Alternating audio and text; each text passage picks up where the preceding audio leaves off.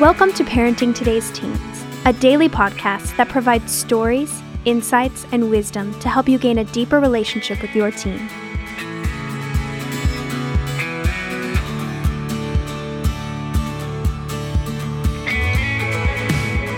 On today's episode, Mark Gregston sits down for a conversation with a couple of Heartlight's teens. For the past 2 decades, Heartlight has become the country's premier residential counseling center and boarding school for struggling teens.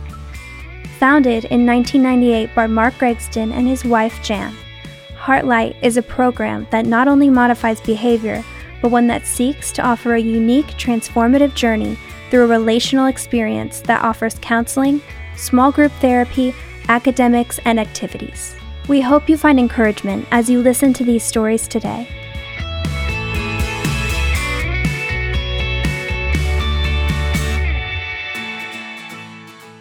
Rachel, thanks for being a part of the program. Tell me a little bit about yourself. You're from California. How did you end up at Heartlight in East Texas? Well, it was pretty crazy. The way I came here, I got told I was going to be going on a family trip because my parents like to pull random trips to just be like, hey, we're going to go to this area, which normally revolves around the redwoods in California.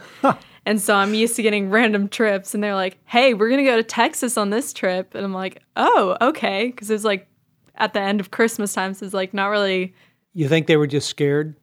Yeah. That you'd run off or something would happen? Yeah, we had later conversations about this, and they were we were really worried. We didn't want to tell you, tell your friends because we were worried you're going to hurt yourself or you were going to just leave. Yeah. So what was going on that they would have to say, come on, we're going to Texas?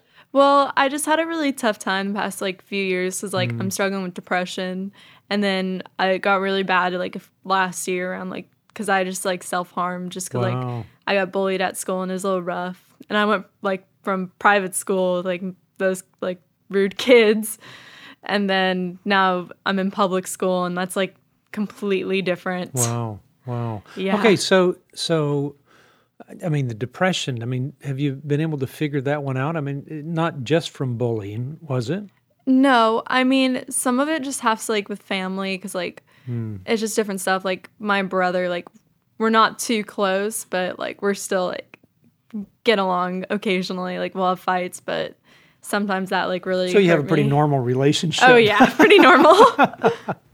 Okay, so you're fighting depression a little bit. Do you think you were already depressed and then the bullying kind of pushed you over the edge, or? Yeah, I'd always just been felt always down, always different. So. You still feel that way sometimes? Yeah. Do you fight it? Do you always feel left out, or always feel like you're not a part of something, or? Yeah, occasionally. I've learned better, from being at Heartlight, to better, obviously better deal with it, not push it around. I pushed off the side and, balled it up. Yeah. Yeah, but I've gotten a lot better at it, just seeing, the positive, because I'm, really, negative. You're in your mind, you're negative? Yeah. About a lot of stuff? Yeah, just, focusing, I ruminate on, just negative things. Yeah. I'd say that's such a surprise for me. Yeah. Because I look at you because you're always smiling, you're always bubbly, you're always in this mood that's just, I go, she's just a happy kid. That's, if I said, okay, this is who she is, that's what I would say. So it's kind of interesting that what I see on the outside is not necessarily what's going on in the inside. You think? Yeah, that's another thing too. I struggle with not really showing emotion, just having in a sense this wall, and so. And what's that up there for? That's just if I'm happier, I had this mindset that was if I was happier, if I seemed I got everything together, then people wouldn't ask me as much and I wouldn't have to tell them things. And what would be so fearful about telling them things? Because then I feel it would just be a burden for them to get into what's happening. Why would it be tough to have somebody else carry your burden? I just didn't have a good relationship close with friends at the time, and so just kind of I had friends that were potential for being close like that, but I didn't know, so I was just really not trusting. I was Did you ever realize or figure out why you didn't have close relationships? I didn't really seek people out much, but like the friends that I did and like I was close with, like at the time, like I thought like they were just like doing this out of pity. And yeah. Just be nice to her because she's, that kind of thing? Yeah, that's what I thought it was. And then like it just happened like just to like go around that. This just, it kind of blows me away when you're saying this. I'm just going, I would never pick that up. Yeah. I would never pick it up. So would you be one of those that do something stupid to yourself and everybody be going, what's that about? I mean, did you ever go that direction, feel suicidal or feel like I just don't fit in or I don't belong?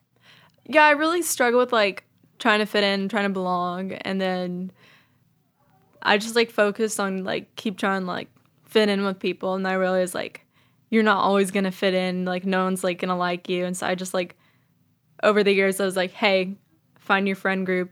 You'll be fine. When did you start realizing that that was who you were? I mean, that was it like in second grade that you go, I'm not getting along with people? Or was it third grade or fourth? When did you start realizing that? Early age. I say probably like second grade too. Like I just had like a friend who left who's her name is Suzanne. She's like my closest best friend. Yeah. And then I only hung out with her, so I didn't get relationships with other people. And so at the time, where is she now? She's in San Diego. Oh, okay. Yeah. You talk to her or anything? Oh, yeah, I write her. Okay, good. Because if not, I was going to say, Suzanne, you got to get on the phone right now and call us because she's waiting to hear from you. Wow. Call me. Yeah. Wow. Okay, so you're depressed and you start cutting. Why were your parents fearful of saying, we got to go do something? Did they think you would do something stupid? Yeah, they did. Like, I didn't open up to them at anything because I was just like, I didn't want the attention that comes with that. And so I was just like really like fearful of that. And so I didn't tell them. And then a few of my friends noticed it, like my arms. And so they were like asking me about it. And then I opened up. And like I'm really glad like I had people like them because I probably wouldn't have made it. Okay, so when you opened up, and you just made a comment I got to come back to, but when you say you opened up, what'd you open up about? I just told them like, hey, this is what's going on because they noticed like I was really upset. I was just like having a tough time. Yeah. And then I just told them like, hey, this is what's happening. This is why like this is how I feel. And, like, still to this day, like, I write them, like, a lot, and they've been, like, so supportive. Well, I mean, and they're carrying part of your burden with you, aren't they? Yeah. Yeah. So that's a part of relationships? Yeah. Yeah. So that's not a bad thing. Yeah. Okay. So kind of the key with what we do on this program is always trying to say, okay, parents, this is what you can learn from this. What could your parents have done different while you're going through all this? When you look back and go, and it's not. I mean, you got great parents. They're good people. But I think everybody looks back and say, what could have been done different? Was there anything that they could have done that would keep you out of that dark hole that you were falling into? Well, they were doing all they could do at the time. Like, I mean, it was just a matter more of like me actually like talking to them, opening up, being like, this is what's going on. Like, I need help. Which at the time, like, it took me a while. Like, it took me just a few months to be able to actually admit this, like, I need help. Yeah. Yeah. And that was just hard because you didn't want anybody else to carry your stuff. Yeah, I just wanted to, like, be myself, like, get it, like, do it myself, get it done on my own way instead of having others, like, to lean on. Wow. Yeah. Wow. Yeah, I mean, you surprise me in some of your comments because I would never pick that up. I mean, I am looking at a wholesome, vivacious. You're one of the kids here that I'm always thinking, God, I wish I had more time to spend with her. I wish I had, it's that kind of thing. Yeah. I mean, it's not the other. And so I guess the lesson that can be taught to every parent is that, don't always judge a book by its cover, but what you see, because there may be other things going on underneath that are probably more important, you think? Yeah. Yeah. Okay. So if you wouldn't have come to Heartlight, where do you think you'd be? That's a good question because, like, I've thought this too, like, a lot of times, like, when I have time to just, like, sit down and think. Yeah. I think probably, like, I would have still, like, I'd still be here today, just, like, I'd be at a worse point, like, not necessarily like Yeah. death point, but like, I mean, close like than I was. But I think probably I wouldn't like be as happy and understanding. Yeah. Yeah, like Heartlight, like I don't always like it here, but it's helped so much. Yeah. Well, I'll tell you what, my hope for you is that when you go back to California, that you can leave a lot of that negative stuff here in Texas. We'll take care of it here. I mean, it's almost, I go back and have a fresh start. Yeah. And embrace those relationships that you have that seem to be pretty dear to you. And so I know your friends are anxious to get you home as well. Oh, yeah. Wow. Cool. Well, look, Rachel, thanks for being a part of the program. Appreciate it. Yeah, thank you.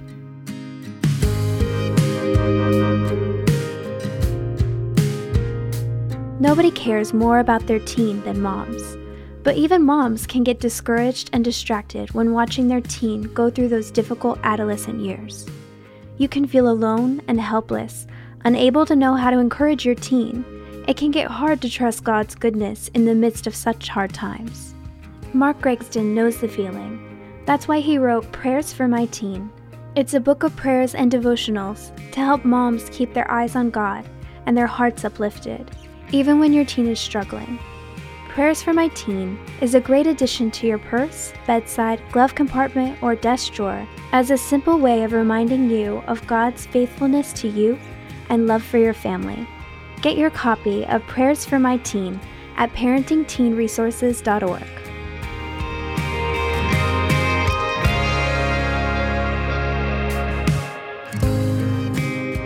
Anna, thanks for being a part of the program. Tell me a little bit about yourself. How did you end up at Heartlight? Well, a lot of reasons. Yeah. I mean, I was like doing drugs, I was drinking, I was sneaking out and stuff. Yeah. Okay, why do you think that had an appeal to you? What was the need for the drugs and drinking? I think just like life itself wasn't like fun enough without like the drugs and the sneaking out and the drinking. Yeah. And fun like what? Like entertainment. Yeah. So, I mean, no fun? Were you just bored? Yeah, bored. Bored and... And also I would like use it to help deal with emotions. Yeah. Emotions like... Anger, sadness, boredom. Wow. Okay, so the anger and the sadness, what do you think that was rooted in? I don't know. I've had anger since I was a little kid. Yeah. And sadness, I guess, just like anything that went wrong. Yeah. Would you find yourself getting mad in relationships or like just with parents or with teachers? Mostly with parents and teachers. Anybody in authority? Yeah, anyone in authority. Wow. And I mean, but you don't know where that came from and stuff? Well, I don't know. I've just been angry my whole life. Yeah. Is it because you want something different or because you're not getting what you really long for? I'm not getting what I want. And what do you want? Depends. Like, give me an example. Like, say I am hungry and I want something to eat and someone won't give it to me. Yeah. And so you get pretty mad about Yeah. that. Okay, so when you get mad, do you end up spewing at somebody and yelling and screaming? I used to, but I've worked on that here and now I don't. So you just learn to control it. Yeah, I can control it now. So you're not damaging relationships. Wow. So in relationships, do you want something different in relationships with people? And do you get mad when you don't have those kind of relationships? Not really. So how do you, I mean, the anger that comes up, do you just let it build up inside till it explodes or? Well, I express what I have to say, but like in a calm way. Yeah. But if somebody looked underneath, you'd be pretty hot. Yeah. Wow. So when you go back to the drinking and stuff, does it help you forget about those feelings? Yes. It helps block out and makes you numb. And I was just looking for that numb feeling all the time. Yeah. And what happens is when you do drugs or drink, even like once, then nothing else seems like as good as it was Yeah.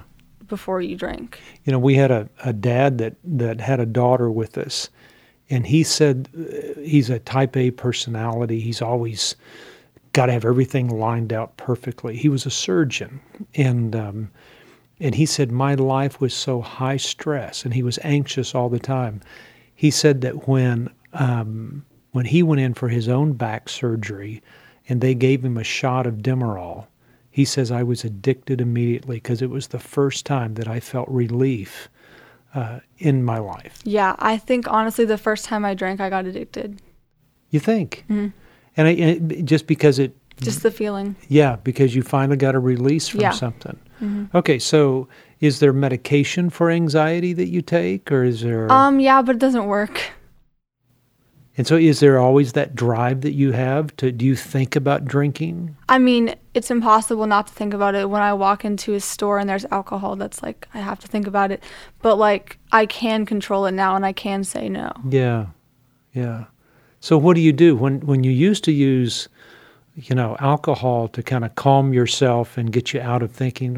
How do you do that now? Do you go out jogging? Do you?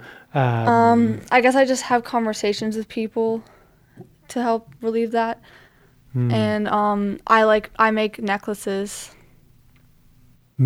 So you just kind of. That's like one of my coping skills. Well, cool.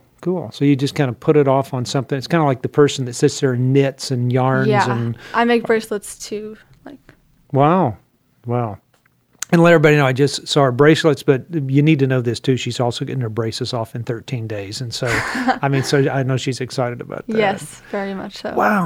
Wow. Okay, so because people drink for different reasons. And yours wasn't to fit in with a group of people, No, definitely not. It was a mental thing.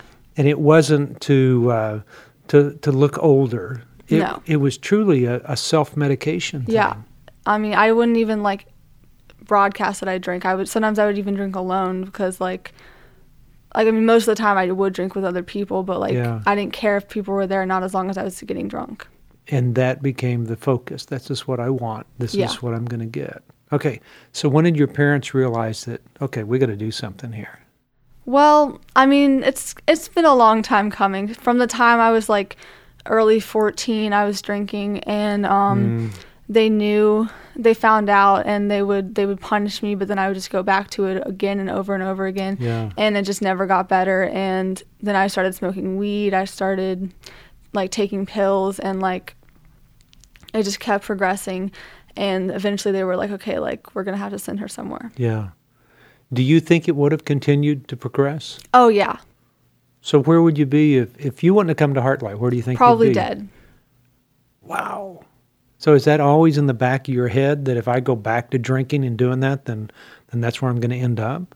I mean, yeah, I almost died from pills one time. Wow. And I've gotten pretty sick from alcohol before. Yeah.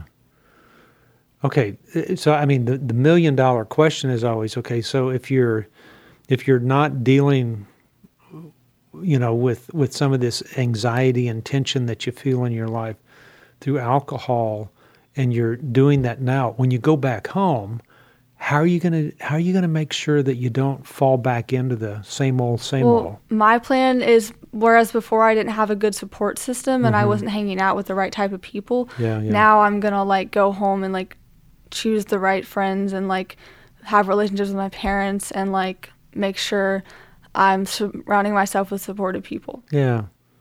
Do you feel like you were just born this way, or do you feel like there was something that happened in life that kind of pushed you to create this anxiety? I think I was born with it. Yeah. Well, there's people in my family that it's the same thing, and they take medication for it, and I go, it's just an anxiousness. I also think this culture that we all live in is creating more tension. I had a dentist tell me yesterday that he has treated more people for grinding their teeth, which is a result of stress, than he ever has. I mean, he's done it in the last 10 years more so than he ever has in the other part of his life. He says it's just a sign of an anxious world. Yeah. And I don't see that it's going to calm down any. I think it's going to get worse. What do you think? I think it's going to get worse too. Yeah. Because people just put all these standards and stuff on people. Well, I hope you find some good release for all of it. If you could go to a place that was stress-free, where would that be for you? That's a good question. I guess just like, maybe like at the beach or something, like sitting on the sand, like next to the ocean. That's like a peaceful place for me. Great answer. That's the most peaceful place for me as well. Really? Yeah, it really is. And I don't know why, but I find that it's just very it's peaceful. Very relaxing. Yeah. Well, cool. Anna, thanks for being a part of the program. I mean, your comments and your insights, they've got me thinking. I know they've got a lot of our listeners thinking as well. Yeah. Thanks. Appreciate it. No problem.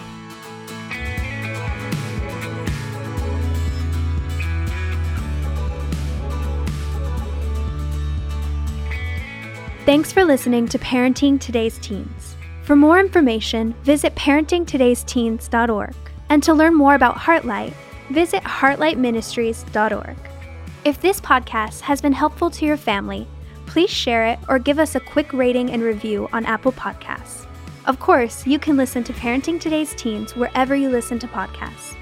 Join us tomorrow for another great episode. We'll talk to you then.